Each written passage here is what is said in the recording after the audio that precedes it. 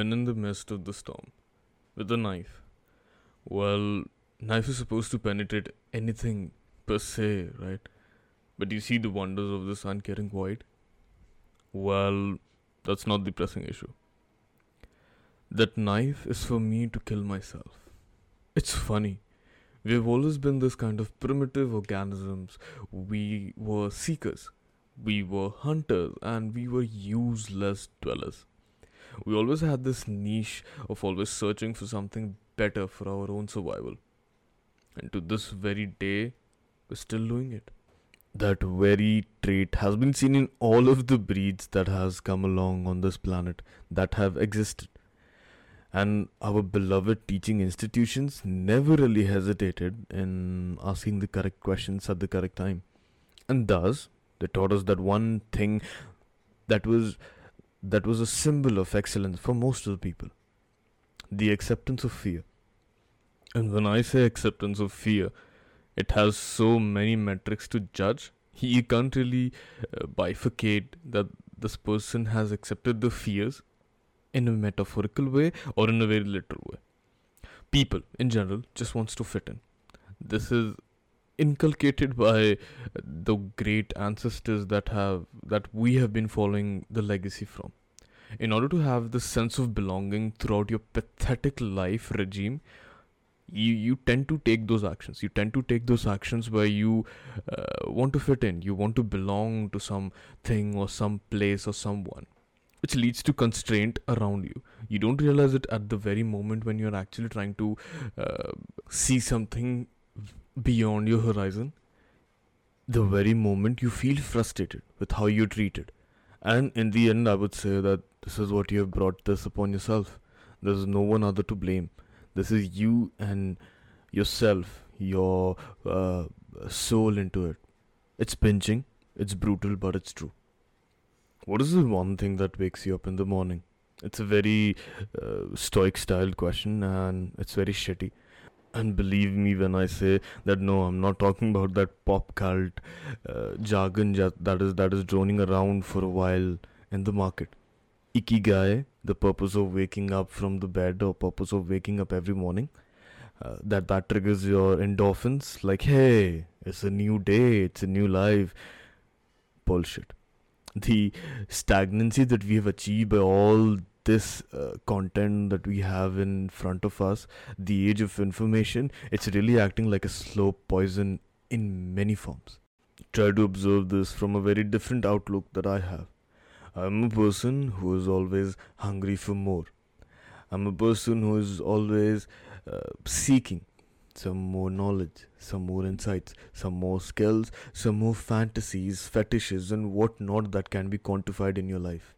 Which enables me to keep all these shitty beliefs away so that I'm not very gullible and very volatile into bending myself and then submitting myself to these kind of societal imaginative brothels. And even though you submit to this made up deity, if you try to be the slave of your own beliefs, there's still one question that remains unanswered. The question that was never put up to you, that was never even acknowledged in front of you, and that is why you're unaware of it. The question is, what really makes you purr? No one could answer this question because no one holds the perfect rejoinder to purring. The articulation of these art lies beyond the skyline of your beliefs. You tend to believe that you have a very great and a broad mindset. You tend to believe that you have a great intellect. You tend to believe so many things that you don't even know that it got incepted inside you, or it was originated out of some other sources. And here's the catch: everybody that have a very strong belief system about themselves, your mind is so fragile and influenced that you don't even know what's beyond that small bubble that you live in at this very moment. And that very speck, that very atom where you aren't aware of what really goes inside your brain and how you process it and how you withdraw all those conclusions that you have in your life. It's just shitty. It's just a belief system that was portrayed to you in a way that you thought it's yours, but in a contrary way, it was more like a queen's gambit. Your flank is open and your pawn is to be sacrificed.